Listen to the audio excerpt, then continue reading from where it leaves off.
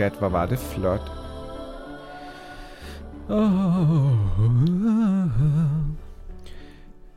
Inden vi starter, ikke? Må jeg så godt lige rose mig selv? Nå nej. Jamen, go ahead. Nogen skal jo gøre det. Og jeg siger bare lige, at der er en badmintonspiller, som hedder Victor Axelsen, som har aflyst et helt mesterskab, fordi han har høfeber. Hvem har også høfeber? Mig. Tager du noget for det? Benadryl. Er du på det lige nu? Lige nu. Hvorfor kommer du ikke af Benadryl? Hvad skal jeg så? Du skal på de andre. Ja, men jeg er så træt. Benadryl er lort. Jeg tror, Benadryl mere er en søvnmiddel, end det er for allergi. Ja, jeg har sovet 10 timer i nat, og jeg er ved at falde om af træthed lige nu. Ja. Og du vil ikke have kaffe? Ja, min mave kan ikke. Så det var flot, jeg er her med allergi og søvndyssende midler. Tillykke. Tak. Hvad var det, vi skulle snakke om? Vi skal snakke om Monogami. Monogami. Som jeg jo troede udelukkende var en sang med Christoffer. Og ikke havde noget som helst. Jeg tror bare, det var et ord, han havde fundet på. Ja, omkring det lyder godt, når man synger det. Ja, noget med, at han ikke havde været utro med sin mor. Var det ikke sådan? Jeg kan jo ikke huske sangen. Monogami, det ligger egentlig meget godt i munden. Monogami.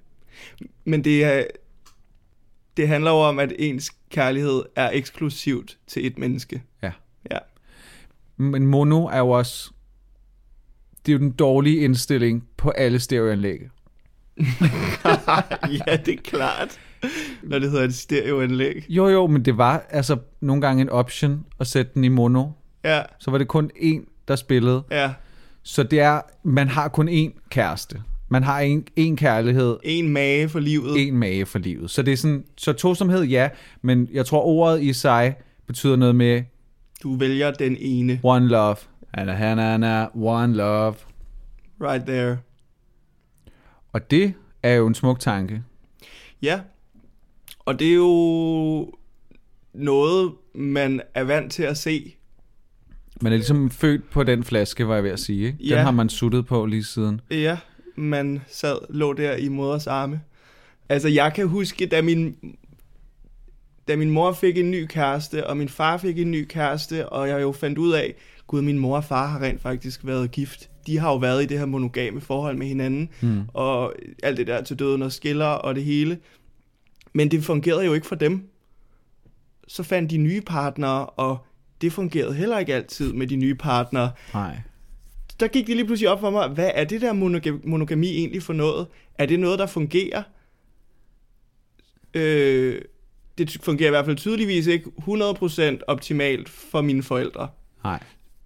Så jeg tror, at jeg er draget tættere på tanken om, at jeg gerne vil have det der perfekte monogame forhold i virkeligheden, fordi mine forældre ikke er endt sammen. Okay, som en modreaktion. Som en slags modreaktion. Men du har ikke noget inspiration fra familie, altså mormor og morfar? Jo, de er jo blevet sammen for evigt, men den ene af parterne er så død, inden jeg rigtig kunne lære dem at kende og se deres ægteskab udfolde sig. Ikke? Okay, ja. Så det er på en eller anden måde sådan en myte om, at man bliver gamle sammen. Det er ikke noget, jeg har set, oplevet. Og når jeg kigger på de der ældre ægtepar på min mormors plejehjem, så er de så sure på hinanden. Ja. De skælder hinanden ud. Og i virkeligheden ville det måske være bedre for dem, at de blev skilt ad, ikke? Så de kunne blomstre lidt igen. Jeg har ikke set det der symbioseforhold mellem to mennesker være helt intakt efter mange år. Men jeg har ønsket det. Ja. Gør du stadig det? Ja, det gør jeg jo tydeligvis, fordi jeg har jo valgt at være i et monogamt forhold lige nu. Ja, lige nu. Nej. Og alle mine forhold har været monogame. Det har været fundamentet for de monogame forhold. Nu kiggede du helt vildt suspekt på mig. Ej, jeg driller bare. Ja. Jeg ved godt, hvad du mener. Det har været målet. Det har været fundamentet for ens forhold med kæresterne. Og der vil jeg jo trække en stor dansk poet op af lommen. Et eller andet med spiser hjemme. Hvad er det, Christoffer synger i den sang? Der er en masse fristelser derude, men han spiser hjemme. Nudelfar spiser nudlerne hjemme. Yes. Og det kender man jo godt til, at der er lysten og fristelserne og alle the pretty ladies. De er der jo, ikke? Så, er du nogensinde faldet i? Jamen, jeg vil sige, det kommer jo med sine udfordringer at være i et monogamt forhold. Det er ikke bare Hollywood-fortællingen om, at man finder the one, og man ved det fra første øjeblik, og så er det ellers en dans på roser derfra, ikke? Der er jo helt sikkert fristelser rundt om hvert gadehjørne. Og jeg synes særligt, at jeg har oplevet, at monogamien bliver udfordret, når den der nyforelskelse lidt aftager efter et stykke tid. Og det er der nogen, der glemmer at fortælle en, at man altså kun har cirka rundt regnet plus minus 2 år. Yes. Og så daler den bare. Ja. Og så er der rigtig mange, en selv inklusiv, som bliver enormt forvirret over, okay, hvad nu? Ja. Fordi nu er jeg ikke lige så forelsket, og nu ser jeg nogle sider af dig, som jeg ikke så, fordi kærligheden gjorde blind før, som irriterer mig lidt. Men samtidig skal man så over på en anden banehalvdel, der hedder, jeg kan ikke leve uden dig, jeg elsker dig. Vi har et liv sammen. Så der er altid sådan en 2-3 års krise, tænker jeg, eller altid, men det har jeg også selv oplevet. Ja, man skal på en eller anden måde, det er ikke bare en given ting, at man fortsat er forelsket i hinanden, og at man fortsat føler sommerfugle rundt i hele kroppen, og alt bare er perfekt. Du skal kæmpe for det lige pludselig, ikke? Kærligheden bliver ikke bare en... You gotta fight for this love. Endnu en stor poet. Ja, Sheryl. Sheryl Crow? Nej, Cole. Hun hedder bare Sheryl nu. Bare Sheryl, ja. Ja, det er rigtigt. Hold da op. Sikke en fight der.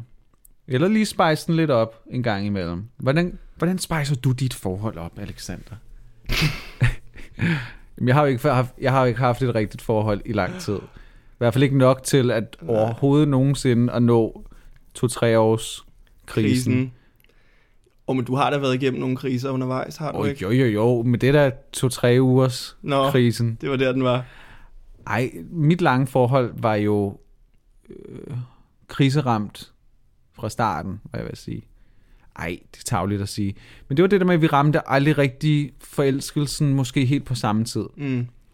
Og når jeg kigger tilbage på den mulighed at have et monogamt forhold til ham, og alt hvad han indebar, så var der jo næsten kun plusser på kontoen. Ja. Men jeg valgte at se på alt det, som jeg skulle give op. Alle de fyre, man ikke måtte få interesse fra længere, eller man ikke måtte skrive med, eller man ikke måtte flytte med. Jeg valgte på en eller anden mærkelig måde i min unge, naive alder, eller umodenhed, at se det som en begrænsning. Ja. Frem for at se, hold kæft, en dejlig fyr, som er vild med mig, og han er pæn og høj, og altså sådan perfekt på fleste områder. Så valgte jeg i starten at se negativt på det, men alligevel vidste jeg godt, at jeg havde scoret papegøjen på en eller anden måde, så men jeg bearbejdede, eller sådan, jeg kæmpede lidt imod de der følelser, og så faldt jeg først for ham sådan, ikke meget senere, men der gik lidt tid. Og så bruddet skete jo så i, at vores liv bare ligesom tog hinanden vidt forskellige steder hen, men netop også fordi jeg tror, han havde nået 2 års krisen, og lige pludselig så, hold da op, var det dig? Was that all? Og så lige pludselig... Det er totalt masken, der bare bliver revet af, ikke? Og så ligger der et nyt menneske nedenunder. Lidt, ja. Og omvendt også for mig, var det lige pludselig også et andet menneske, som lige pludselig, hvor jeg netop fik sådan, hold da op, du er dejlig. Der var også noget med, at så var der noget modspil, lige pludselig var der ikke i starten. Og alt det der andre irriterende menneskelige træk, man kan have, ikke med, at det, hvis det er for nemt, så reagerer man helt instinktivt på, at synes, det er kedeligt, og ikke det er værd. Men hvis det er en eller anden idiot, som ikke vil have en, men kun nogle gange, og giver en lille finger, ikke, så vil man have hele armen op. Hele armen op i anus. Men er det ikke den der jagt, som lige pludselig begynder, det bliver jagtsæson igen? Oh yes. Og det er det jo ikke med den partner, man har, som man har skabt en dagligdag med, og nogle rutiner med, så man skal lige pludselig spice det rigtig meget op, for ikke at blive draget af den der jagtsæson, og tage ud på jagtmarkerne med alle de andre, for at finde et dyr. Man skulle næsten aftale på specifikke, men ukendte tidspunkter for den anden, at man på forskellige tider begyndte at behandle hinanden lidt dårligere. Ikke tage telefonen lige så ofte. Være lidt mere uopnåelig. Jo, så kom jagten i parforholdet. Men du kunne godt være lidt mistænksom om, det var nu, men alligevel ville det irritere dig, og så vil du sådan, så vil du have hans opmærksomhed endnu mere, og så vil du måske få den der jagtfølelse tilbage lidt. Det er en spændende måde at gøre det på. Jeg tror, det er en god idé. Ja, jeg ved ikke, om det ikke bare også kunne være grundlag for konflikter.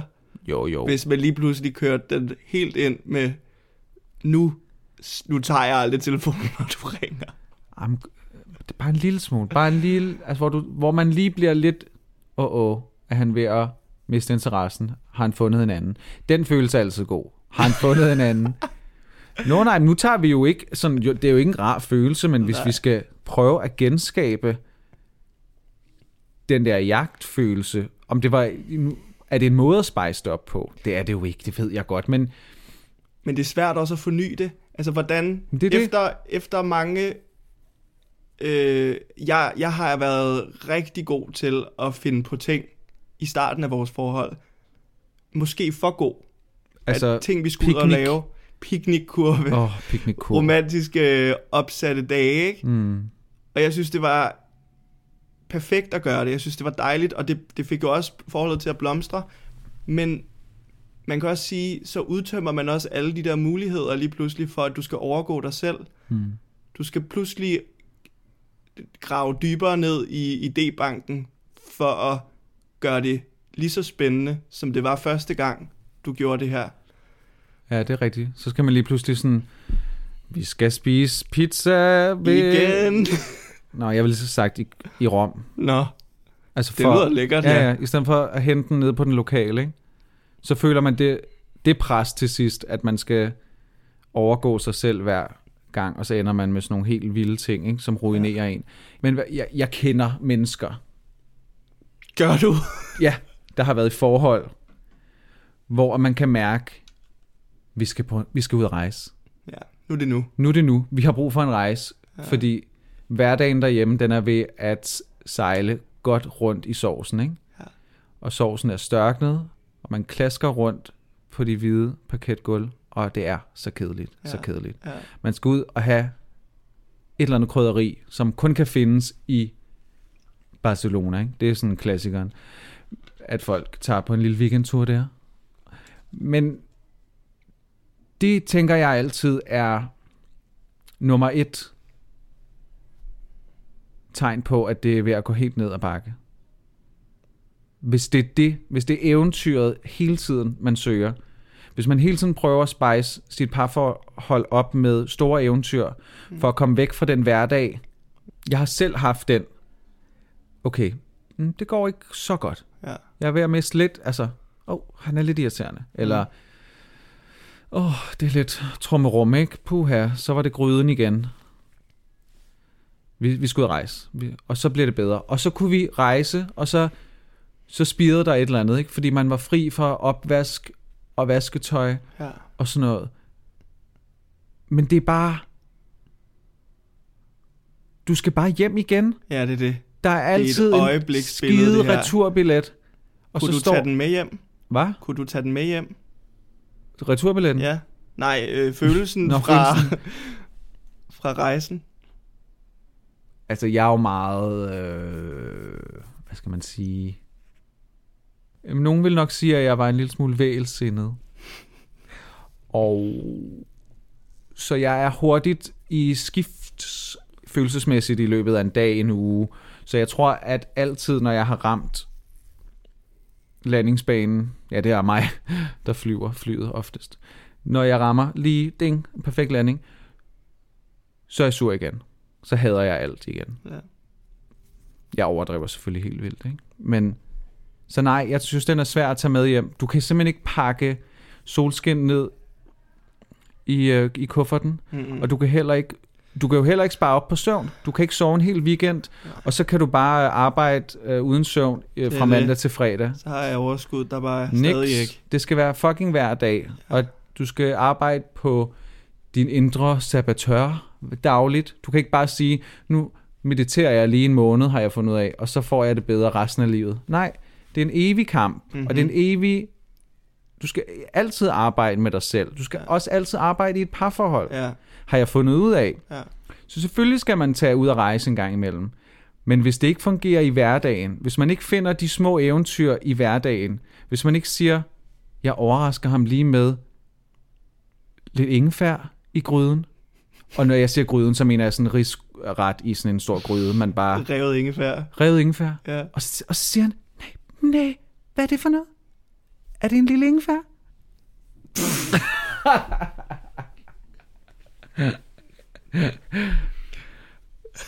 Jeg kunne ikke komme... Det er helt sikkert det, han siger. Præcis på den måde. Det tror jeg. Jeg tror, du har ret. Alle kan lide en lille ingefær. Jamen, det er i hvert fald noget, der spicer noget op, ikke? Ja, det er det. Det er sådan, hvor man lige får et lille kick. Ja. Hvad var det?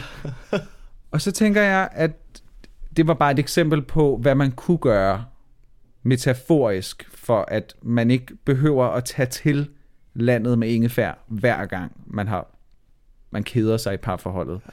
Eller man skal ud og danse med de unge fyre på Nevermind, vel? Ja. Altså, jeg har jo oplevet par, som har gjort endnu vildere ting, end bare at tage turen til Rom, fordi der måske ikke var ting, der helt fungerede i parforholdet. Okay, fortæl. Flyttede ind i et hus sammen. Måske det virker. Måske vi får et bedre forhold, hvis vi får et lækkert hus. Okay, nu ved jeg godt, at jeg er typen, der er irriterende, der afbryder.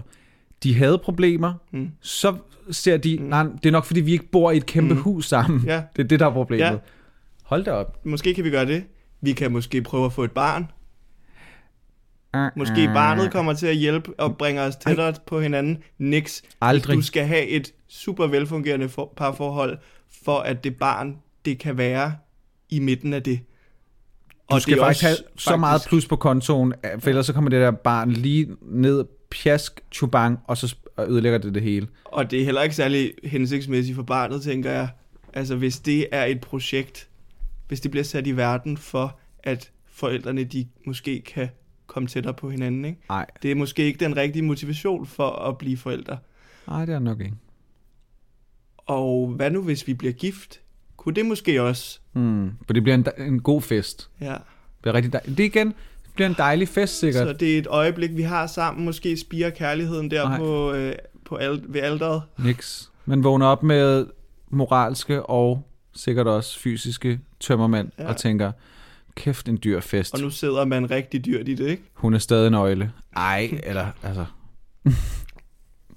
Men det er de der forsøg på at damage controle og lægge et lille plaster ovenpå, glorificere det hele.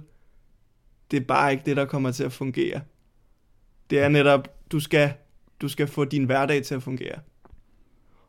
Ja, og det skal man altså også, når man bare er single life. Ja. Nu stiller jeg dig årets sværeste spørgsmål. Er du klar? Ja, kom med det. Det er umuligt at svare, men jeg tænker, det kan give anledning til en rigtig god debat. Er det sværere at leve i monogame forhold, når man er 2 mænd? Jeg har set op til flere bøssepar, hvor jeg har tænkt, ej, hvor er det dejligt, at de her par, de lever i deres bedste monogame forhold, og det fungerer jo tydeligvis dejligt mellem dem. De bliver gift, alle mulige ting. Regnbuebørn. Weekenden efter ser man dem på Nevermind sammen, hvor de er ude for at hive en fyr med hjem. Nå ja. Og det har jeg set efterhånden så mange gange. Nogle power couples. Hvor jeg så har tænkt, måske er det bare det, der kommer til at ske for de fleste bøsser. Ja. Og det tror jeg ikke, fordi jeg ved, der lever også rigtig mange bøsser i monogame forhold. Men jeg har ikke mødt særlig mange af dem, må jeg bare erkende. Dem, som har været sammen mange, mange år, de har på en eller anden måde åbnet forholdet lidt op. Ja. Og jeg kan heller ikke lade være med at tænke, at det er en eller anden åndssvag regel, vi har sat op for os selv som mennesker, at vi skal være sammen med den her ene person resten af vores liv. At vi kun skal begære den her ene person resten af vores liv. Fordi det er jo så svært nogle gange. Det føles som om, at man modarbejder biologien og ens drifter. Og hvis man ser på alle skilsmisseretterne, kan man jo også bare se, at der er simpelthen så mange, der bliver skilt. Der er simpelthen så mange, der er utro. Så jeg har stillet mig selv spørgsmålet en gang imellem, om vi gør det forkert. Om det er en utopisk forestilling at tro, at man kan leve lykkeligt i monogame forhold resten af livet. Og det tror jeg sgu er uanset om det handler om bøsser eller heteroforhold. Fordi der er lige så mange til julefrokosterne, som ender med at gå ud i kopirummet. Printer kopiløsningen. Hvorfor er det altid den? Jeg ved ikke, om det er fordi det der er det mest afsides. Ja, hvor står altså ude i fællesgangen. Ja, så er det måske en dårlig sted at gøre det. Okay, men jeg vil gerne vide lidt mere om de der bøspar, som bare går ud og har nogensinde fået tilbud? Ja. I dine single-dage om at tage med? Det har jeg. Ikke at tage med hjem, men at tage med ud på et toilet. Med to? Med to. Med et kærestepar? Ja. Okay. Jamen, jeg kender nogle andre, som jeg kender en, der endte hjemme med, og så noget med en dobbelt penetration. Og nu må vi lige holde for ørerne, hvis man er en sart sjæl. Så lytter man nok ikke til den her podcast. Men noget med et sprængt penisrør. Hvad hedder det? Streng. Strengen sprang hos den ene. Fordi satan. Der ligesom var to så oppe. Så det endte som et blodbad.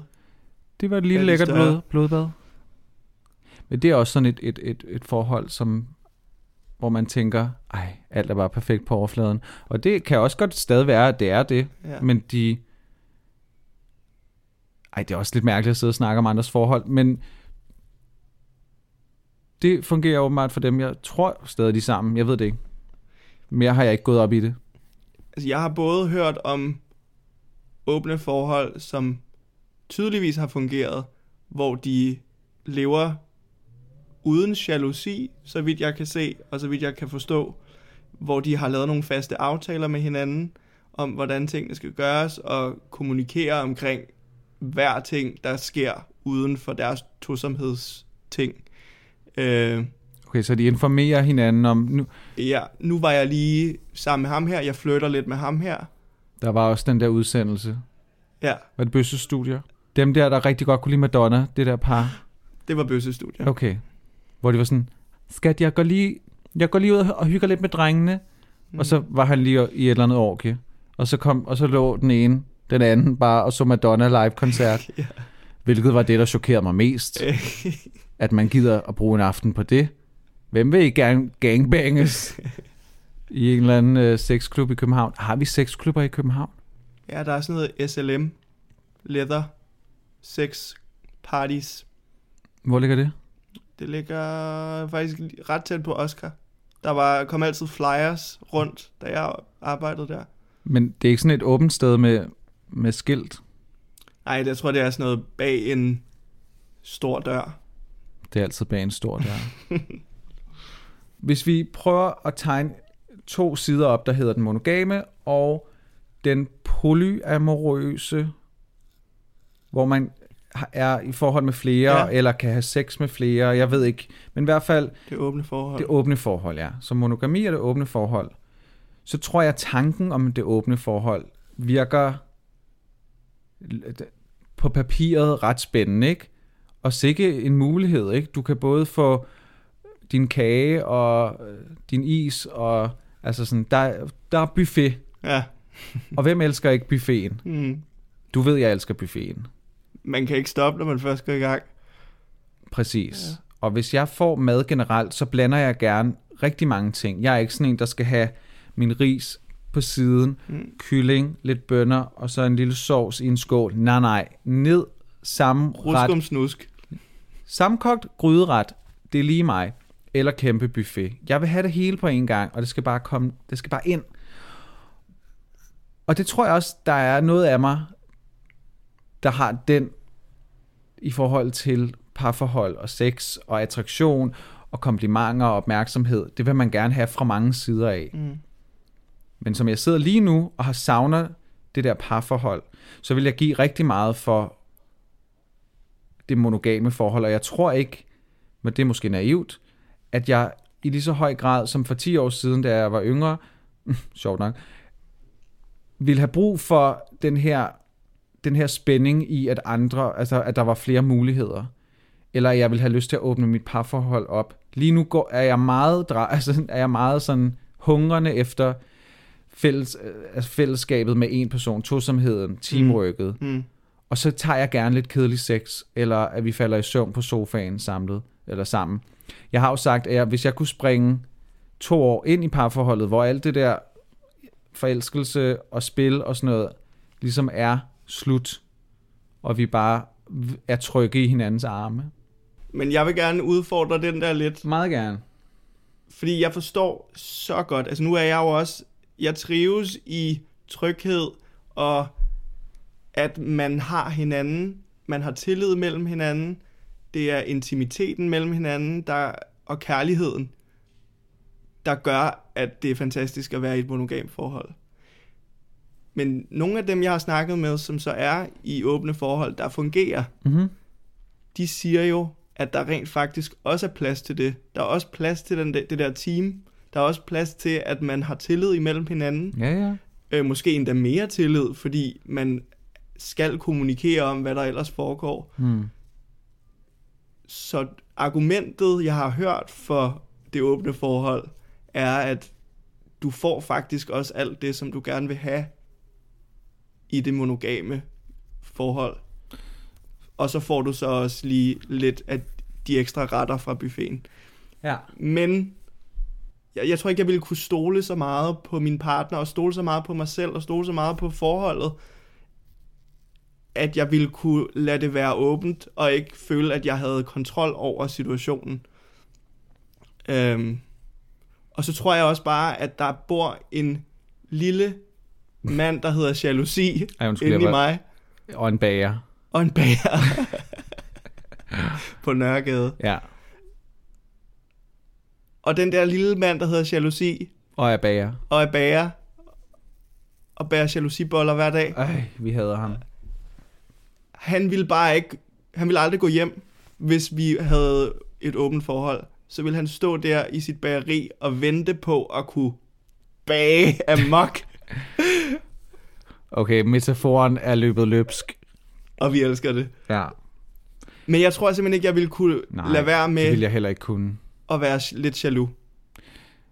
Okay, vil du være mest jaloux på, hvis din partner tog ud alene, og han kom hjem og fortalte, og så gav vi hinanden et dejligt blowjob, og så kom han i hovedet på mig, og det var lidt sjovt, fordi jeg fik noget af det i øjet, og sådan, nu tager jeg lige et bad. Eller vil det være værre eller bedre, hvis at I havde sex sammen med en tredje? På den måde åbnede forholdet op. Altså, det ville jo nok være nemmere at forholde sig til, hvis man var med, og det ikke var alle mulige billeder, der kunne skabes ind i hovedet, fordi det er jeg sindssygt god til, ikke? Jo. Så det ville hurtigt kunne blive til noget meget vildere, end det rent faktisk har været. Så jeg tror, at jeg ville have det bedst med en lille dejlig trekant. Ja. Men jeg ved ikke, hvordan fanden jeg skulle navigere i en trekant, når jeg tænker mig om. Nej. Der er for mange kroppe, der er for mange pølser og væsker, og jeg ved ikke hvad. Det er nok med 2, ikke? Det kan være problematisk. Og trippelsperm. Hvor fanden gør man af det? Hvem bliver den heldige, ikke? Jo. Det er lidt russisk roulette. Jeg siger bare, jeg tror faktisk næsten, det vil være værre for mig. Med en trekant? Ja. Fordi jeg tror, jeg er så opmærksom på alle detaljer i folks sådan adfærd. Ja. Og overtolker helt vildt, at jeg ville sådan tænke, nej, han kan bedre lide min kæreste, eller hvorfor gør han sådan der, og hvorfor gjorde de sådan her, og hvorfor kysser de så længe der? Hvis jeg bare får lov til at fantasere lidt om det, og han deler det lidt med mig, og at det så kunne blive en fræk fantasi, sådan om, at ens kæreste havde hygget, men nu kom han hjem, tog et bad, og så lagde han sig ind til mit bryst, og sagde, jeg elsker dig lige så højt som Madonna, mens vi lå på sofaen og kiggede på live-koncerten fra 98. Så vil det tror jeg hellere, jeg vil faktisk. Ja. Og så selv have muligheden også for at gå ud og have sex med en anden. Jeg tror, jeg vil blive mere jaloux i trekantssituationen. Ja, det er muligt. Hvis jeg fornemmede et eller andet med, at den vi så havde med i sengen, var mere tiltrukket af min kæreste, for eksempel. Ja. Eller at min kæreste virkede mere end interesseret i den her person, end mig, for eksempel. Ja. Det er sådan nogle ting, vil jeg meget højst sandsynligt, meget nemt komme til at overanalysere helt vildt. Men samtidig så er jeg helt med på, hvad du siger. Fantasimulighederne og spekulationerne og alle de tanker, man kunne få ved ikke at have været der, kan sikkert også være lige så slemme. Men ja, tillid, og det er derfor, jeg siger, på papiret for mig er det totalt, det er jo netop altså buffet for alle pengene. Ja. Men jeg tror, det er en dårlig idé for mig. Ja, sådan jeg tror også, man bliver nødt til at se lidt ind af i forhold til det. Ja. Er det noget, jeg ville kunne være i? Hvem er du som person? Ja. Og så kan du gå i så meget terapi, som du vil. Men du har så mange andre ting, du skal gå i terapi omkring. Nu snakker jeg til mig selv. Så det er ikke det første, du skal arbejde med. At du kan acceptere, at din kæreste boller halvdelen af København. Arbejde med nogle andre ting. Og så find en anden, som også dyrker monogamiet og lysten til det. Men så have snakken med sin kæreste. Så snart man mærker et eller andet, en forandring i ham eller en selv, så sig, hey, nu føler jeg lidt sådan her, eller jeg føler ikke lige så meget, som jeg gør. Hvordan har du det? Hvordan har du det? Ja. Jeg elsker dig, og altså selvfølgelig altid, jeg elsker, og jeg kan ikke leve uden dig, men der er et eller andet. Skal vi lige snakke om det? Ja, fordi hvis man går og bliver ved med at snakke om ens forhold, som om, at det er præcis, som det selvfølgelig var i starten, og vi er lige så smaskforelskede i hinanden, som altid, det er man bare ikke. Altså, det går op og ned med de fucking forelskelser. Ja.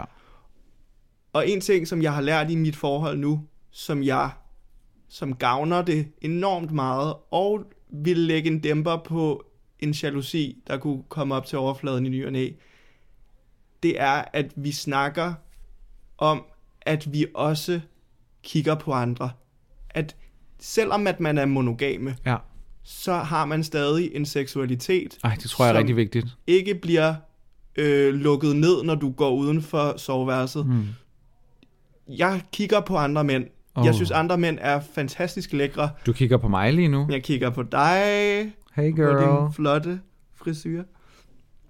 Den er flot. Var det shady? Nej, tak. Og jeg tænder da på andre mænd. Jeg ser jo også porno, for helvede. Og vi har snakket meget åbent om porno, mig og min kæreste. Jeg troede dig og mig. Ja, det har vi så også. Det har vi. Men det var ham, der introducerede mig for Chatterbait, for eksempel, ikke? Mhm.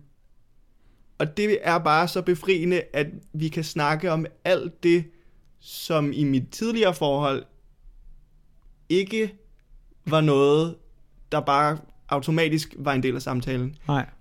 Og der havde jeg en meget voldsommere grad af jalousi. Hver eneste gang, jeg fornemmede, at han kiggede på nogle andre, så gibbede det lidt i mig. Der skete et eller andet.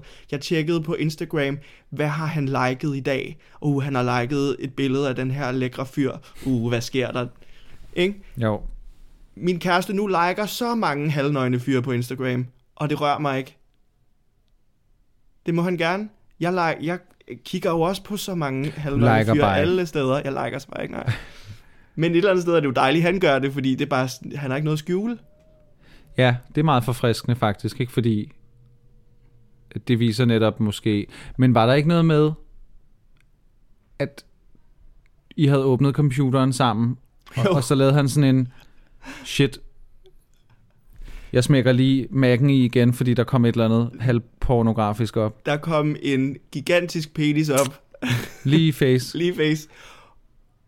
Og jeg synes ikke, det var pinligt. Jeg synes jo bare, det var simpelthen så interessant. Mm-hmm. Jeg ville gerne se, hvad det var, han havde kigget på. Ja. Men der kom der alligevel en lille pinlighedsfølelse op i ham. Og er det ikke bare reaktionen? det tror jeg, det er. Jeg prøvede jo engang med en studievejleder på RUK, hvor han skulle hen, og jeg skulle vise ham noget. Og så var det en af de der pop-ups, du ved, når man har været inde på siderne, så kommer der alt muligt spam. Sider ikke med noget webcam og flirt for free, og hvad det ellers hedder.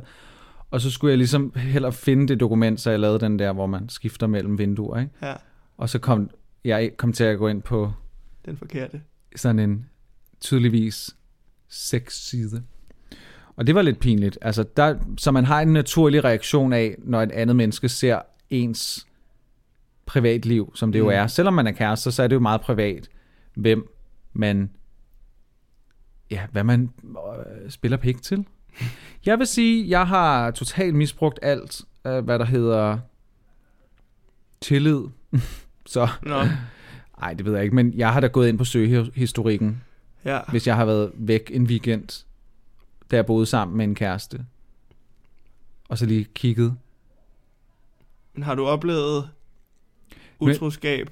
Nej, det var ikke sådan noget, jeg kiggede efter. Jeg synes bare, at det var sådan lidt, men det var noget andet. Ja, det ved jeg ikke, om jeg skal sige. Men jeg opdagede, at han kiggede på lejligheder. Men når jeg faldt over, hvad han havde kigget på af porno, så synes jeg, det var meget frækt, netop som du siger. Det her med at få et vindue ind i ens kærestes anden side.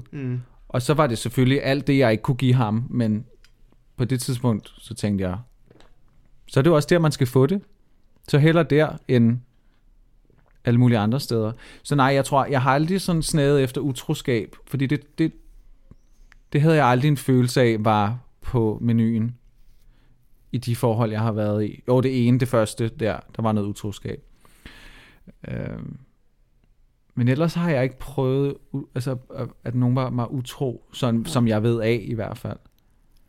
Men klart, jo mere sådan i det der halvmaniske niveau af forelskelse, du er, jo mere paranoid er du også omkring alting. Og absolut. For jeg kan også huske i starten, at dit nuværende forhold, og vi kan jo bare cutte ud, hvis det bliver for... Så der var du ret... Altså sådan, der havde du nogle jaloux toner, når vi snakkede sammen. Ja, det er rigtigt. Der var lige et par enkelte øjeblikke. Og du var sådan noget med, om han var for ung, og var det... Og det... Ville han måske ende ud med at skulle løbe tyren... Nej, hvad hedder det? Jo, løb med tyren nede i Pamplona. Nej. Hornene er tyrene. Hornene med tyren. Guldhornene. Skulle han blæse i guldhornet? Skulle han blæse i det? Ja. Skulle han blæse i det gyldne horn? Og det skal man jo. Ja. Ikke nødvendigvis. Min kæreste har ikke haft en promiskuøs tid før mig, hvor han var sammen med alle mulige fyre. Men det har jeg jo haft. Oh yes. Og jeg vil sige, min første tanke var, at han har brug for det på et eller andet tidspunkt, fordi det har alle brug for, at gå ud og være lidt slutty og prøve sig selv af og være sammen med alle mulige forskellige typer. Men jeg tror måske mere, at det er mig, der vil savne noget, hvis det er. Fordi jeg har prøvet det. Jeg kender til græsset på den anden side. Og det ligger måske mere i din natur. Fordi jeg tror måske, jeg er mere som din kæreste, i at jeg har aldrig haft en slutty periode, som har gjort noget godt for mig, eller været noget, jeg dyrkede. Jeg har været ulykkelig eller fuld. Jeg har aldrig haft skødesløs, lækker sex, hvor jeg sådan har haft mig selv med i det som et rent valg for at gøre mit liv bedre. Og livet er jo handling og konsekvens.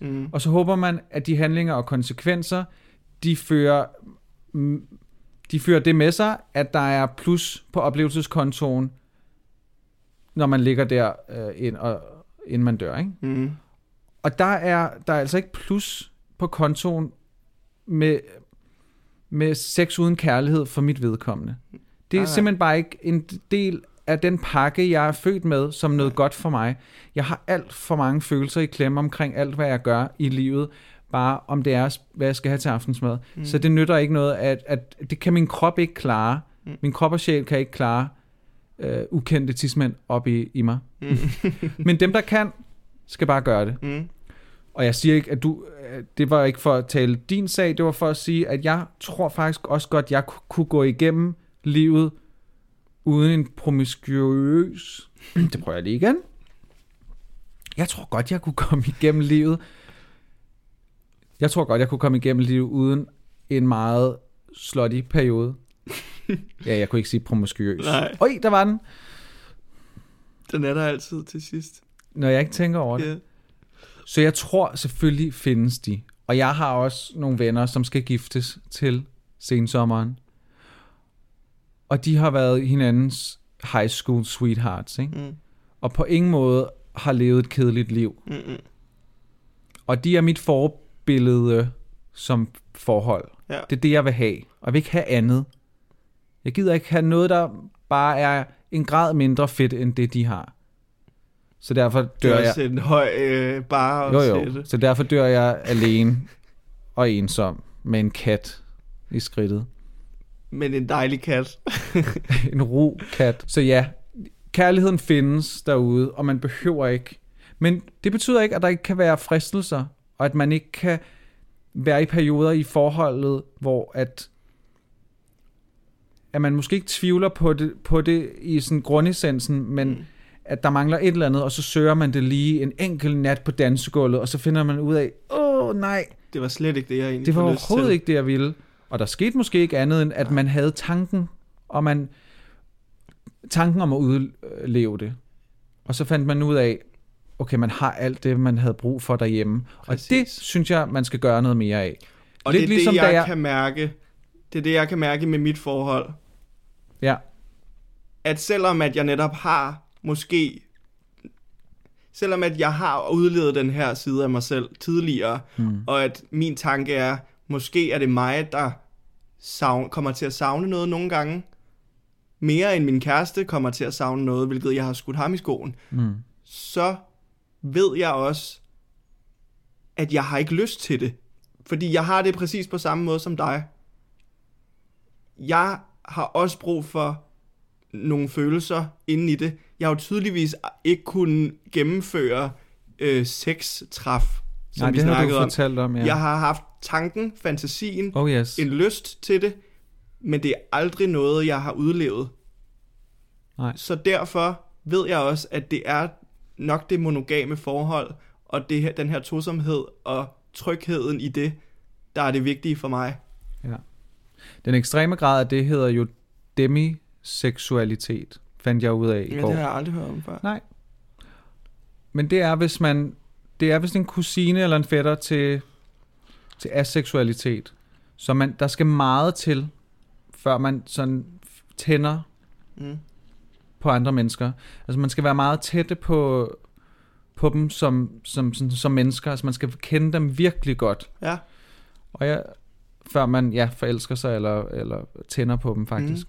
Og der tror jeg måske, jeg er lidt henne af. Selvfølgelig kan jeg godt tænde på andre mennesker, og jeg ser jo også masser af porno, og synes folk er flotte og frække og sådan noget.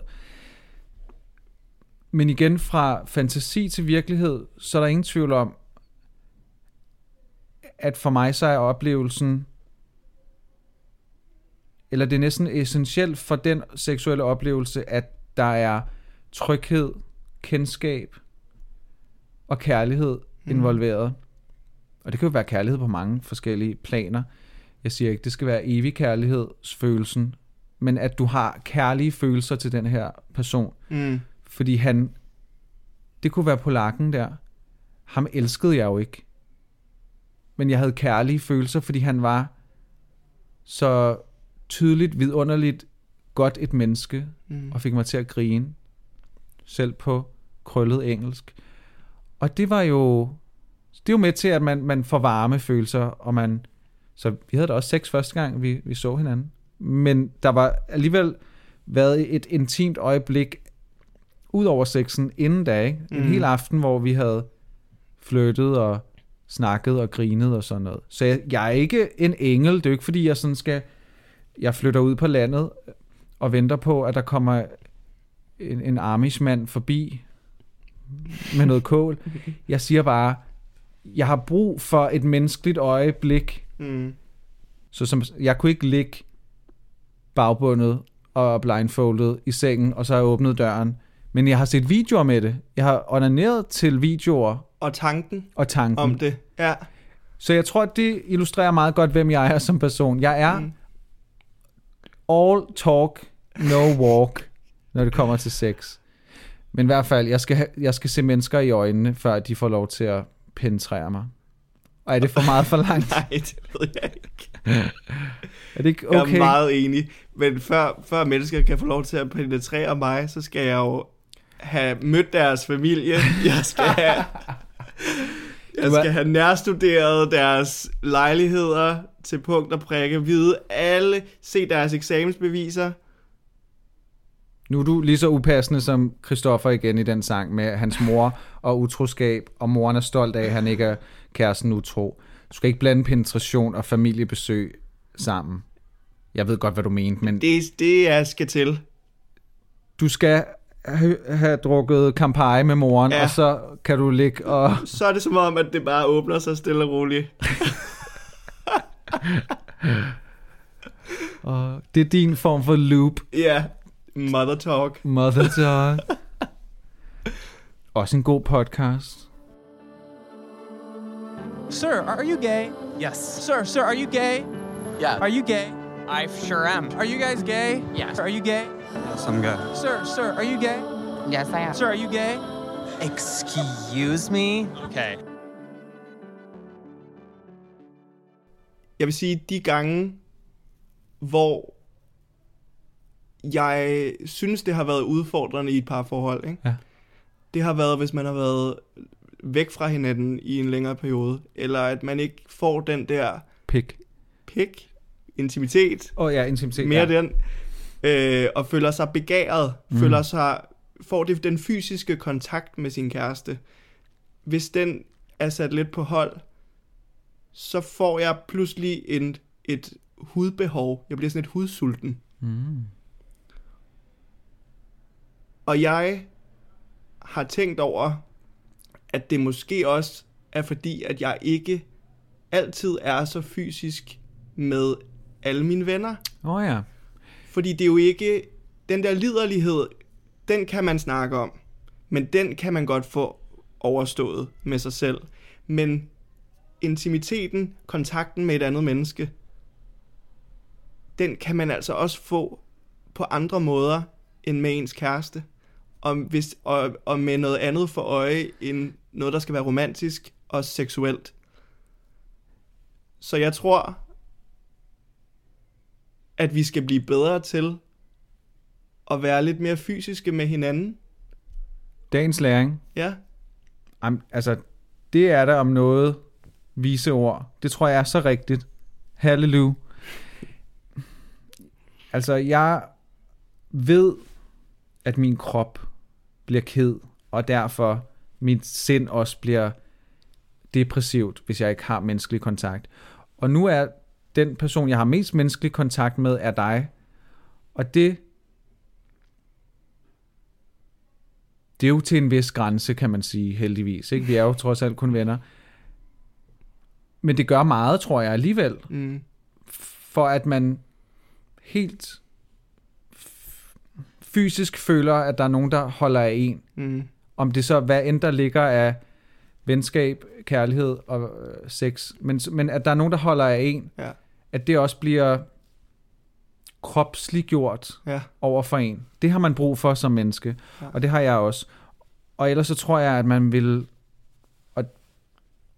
Jamen, det kunne gå helt galt. Og det er også det, jeg tror, at det gør for nogle mennesker.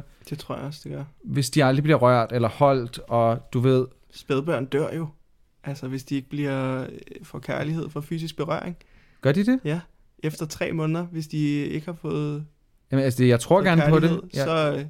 Så kan de ikke. Men altså, så er det sgu da klart.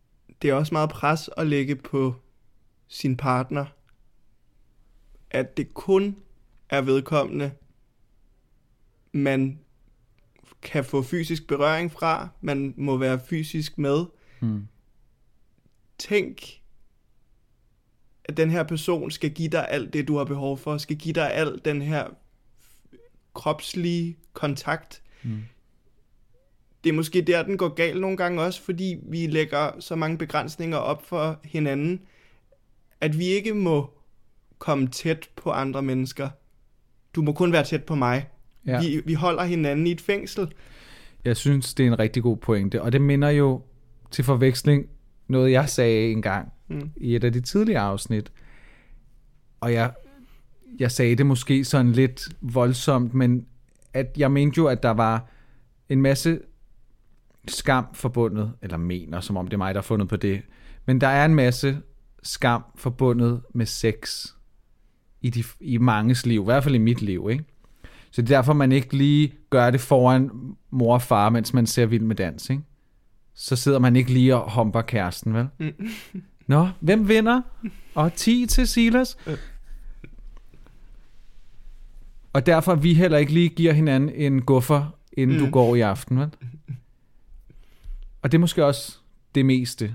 Ja. Men du kunne godt være sådan, jeg er bare så anspændt, og sådan, så i stedet for at sige, skal jeg give dig en lille massage, en lille skuldermassage, så kan jeg være sådan, måske, er det lang tid siden du har kommet? Og så vil du selvfølgelig sige, nej. Men så vil jeg sige, måske skal jeg lige give dig en hånder. Har du brug for en hånder? Jeg mener det faktisk ikke så fjollet, som det lyder. Nej, det er jeg ved godt, hvor det kommer fra. Det er for at presse citronen. Ja. I den ideelle verden, hvor at sex ikke var skamfuldt, hvor vi også kunne, og intimitet var noget og sex var noget vi delte ud, ligesom vi deler tanker og følelser ud til mange forskellige mennesker, så ville det måske også gøre det nemmere at leve i et forhold med en person, som man så var bare den, man elskede over de andre. Så det var et eller andet, på en eller anden måde, en god heteronormativ pyramide, men så ikke noget med heteronormativitet. Jeg vrøvler lidt nu, men følg nu med. Jeg prøver. Jeg kan godt se, at du ser lidt lost ud. Du laver også en pyramide lige nu over dit hoved. Ja, men så pyramiden, op på toppen, der sidder den, som du er i forhold med. Ja. Og så resten er så bare dine venner, som giver en lille guffer, en lille hånder, giver en lille kop kaffe, en lille kop te, nogen du kender sådan flygtigt, en lille skuldermassage. Okay, det I ikke kan se er, at jeg går længere og længere ned af pyramiden i min visualisering her. Og så ender man ned til det bredeste sted af pyramiden, og så er det måske ens kollegaer eller en fjern grandkusine, som man lige holder i hånden på vej til kantinen. Er det ikke en smuk verden? Så ens bedste venner har man så åbenbart også lidt sex med. Den kunne man jo så også måske putte ned i pyramidetrin med hånden. En hånder? Ja, ikke engang en hånder, men bare lige at holde i hånden. Så hvis vi igen skal tage pyramidetanken, det synes jeg er smukt. Ja. Kostpyramiden igen, ikke? Ja. Der er det selvfølgelig omvendt, er det ikke? Det nederst skal du have meget af. Jo. Men det er faktisk rigtigt. Det er faktisk en rigtig god en. Okay, giv mig den. Op i toppen, i øverste trin i kostpyramiden, i berøringspyramiden, der har du intimiteten med din kæreste. Ja. Der har du sex. Der har du alle de der seksuelle kropslighedsbehov. Penetration blandt andet. Penetration for eksempel. Så er der trinet under. Det med dine tætteste venner. Det er der, hvor I kan ligge og holde om hinanden. Okay, ja. Nusse. Røre. Ja, få den der omsorg i virkeligheden, ikke? Så er der det sidste trin. Det er de bekendte, som du møder, som du ikke skal være så bange for at lige lægge armen om. Du behøver ikke at stå langt væk. Giv dem hånden, hver gang du møder dem. Jeg synes faktisk, kollega-relationen er meget god. Sådan det der med at give en krammer om morgenen til den kollega, du er tæt på. Ja. Men ikke have sådan to forskellige liv på en eller anden måde, hvor vi er kollegaer, vi har det hyggeligt, men at der, hvis man kommer til at røre den anden, så vil det blive pludselig, hold da op, en grænse. Ja. Hvorfor er der en grænse der? Det burde der ikke være. Hvad hvis jeg kan se, at min kollega har en lidt træt dag, eller at der har været et eller andet, som man måske deler med i ord? Burde jeg så ikke også lige give en hånd på skulderen og sige, forstår jeg sgu godt, det er hårdt? Fordi vi bruger så evigt meget tid på det arbejde. Så hvis den kropslighed ikke kommer ind der, så mangler vi den jo, når vi kommer hjem. Ja. Og så skal vores kæreste give os det. Altså, hvis man er så heldig at have en kæreste. Hvis man er så heldig overhovedet at have en kæreste, ja. Jeg synes, kostpyramiden er helt genial. Den er lige så god som kærlighedskortet fra vores afsnit der. Ja. Det er rigtig godt, Alexander. Og det var fordi, jeg pressede dig ud i det der med, at vi to skulle give hinanden guffer. Så tænkte du stærkt. Så tænkte du, jeg skal finde på noget andet lige nu. Og det gjorde du, og det var rigtig godt. Den skal lige hedde noget andet end kostpyramiden. Den skal hedde berøringspyramiden. Ja. Simpelthen. Nemt. Okay. Det er rigtig godt tænkt, fordi det nemmeste er at få kollegaer. Fordi der skal du bare have et job. Og det kan de fleste af os få. Det er lidt sværere for venner, rigtig tætte venner. Og det er faktisk for nogle af os rigtig svært at finde the one and only. Og derfor er der rigtig meget ulykke i vores samfund. Ja. Så hvis vi etablerede rum på arbejdspladsen, som også gav os det her fysiske behov, som gør, at vi ikke bliver kæmpe deprimeret og får tanker, ingen mennesker skulle have om livet. Det vil gøre vidunder. Og hvis vi så også var så heldige at have et par gode venner, det har de fleste af os også, ikke? Så kunne man godt gå igennem et lang tørke med den der kærlighed. Det kan jeg mærke, at det du og jeg har, det er et forhold uden sex og uden forelskelse og alt det der, men det er så tæt som noget kan være. Det er lige omkring grænsen til næste skridt. Forstår du, mener? Ja. Og det er derfor, at jeg er rigtig, altså, jeg tror, jeg vil mangle det ekstremt meget mere, hvis du og jeg ikke var venner. Og det er ikke sådan Will and Grace-agtigt, hvor at jeg så aldrig kan finde en, fordi du er i mit liv. Men det er fordi, at der er den her pyramide, og vi ligger der og har et intimt forhold, både mentalt og fysisk. Yes. Og det har fået mig igennem rigtig mange mørke tider. Så tak for det. Selv tak. Det er mig, der klapper. Ej, hvor var det bare... Men det er jo totalt langt ude egentlig, at vi ikke bruger mere tid på den der kropslige kontakt. Du er da blevet rørt meget som barn, ikke? Jo. Min mor og far har også været meget fysiske, og vi har slet ikke haft sådan et kropsligt... kropsforskrækkelse overhovedet, faktisk. Ikke som jeg tænker tilbage. Det er kommet igen også med den der skide alder, ikke? Ja. Og netop det der, du sagde med, overskrider man andres grænser? Ja, for det hører man jo tit, ikke? Hvor mange gange er der ikke nogen, der har skrevet ind i Masse Monopolet, sådan, ja, så står han for tæt på, eller at man bliver... Og det er også okay, folk har forskellige grænser. Det er helt sikkert. Men måske vi også har lært at skubbe folk væk, før de overhovedet får lov til at komme ind og give. Det er jo bare en lille skulderklap. Ja. Det er et lille... Og så, hvad der ikke kan blive læst. Ja, motiver. Motiver, hvorfor gjorde han det? Hold nu op. Men du ved, a straight guy, en grabby straight guy, jeg bliver så fucking forvirret. Men det er fandme dejligt, ikke? Jo, det er da så dejligt. Det gør ens dag meget bedre. Men man er så uvant til det, så når folk er fysiske over for en... Så tillægger man nemlig mange flere motiver, som man absolut ikke burde. Fordi vi er jo bare to mennesker, som står tæt på hinanden og viser det, vi også viser gennem ord. At vi ønsker en god dag. Ja. Det kan man også godt ønske med en arm og en fist. Der er vi nok helt oppe i toppen af pyramiden. Det sprænger pyramide-tanken. Både pyramiden og... Yes, okay, du var med. Ej, hvor var det en god snak. Okay, men så tror jeg, vi har snakket ud om monogami. Og hvad det ellers blev til. Ja, vi kom lidt rundt omkring.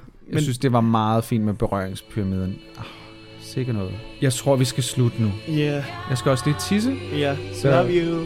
Loves you always. Towards the light.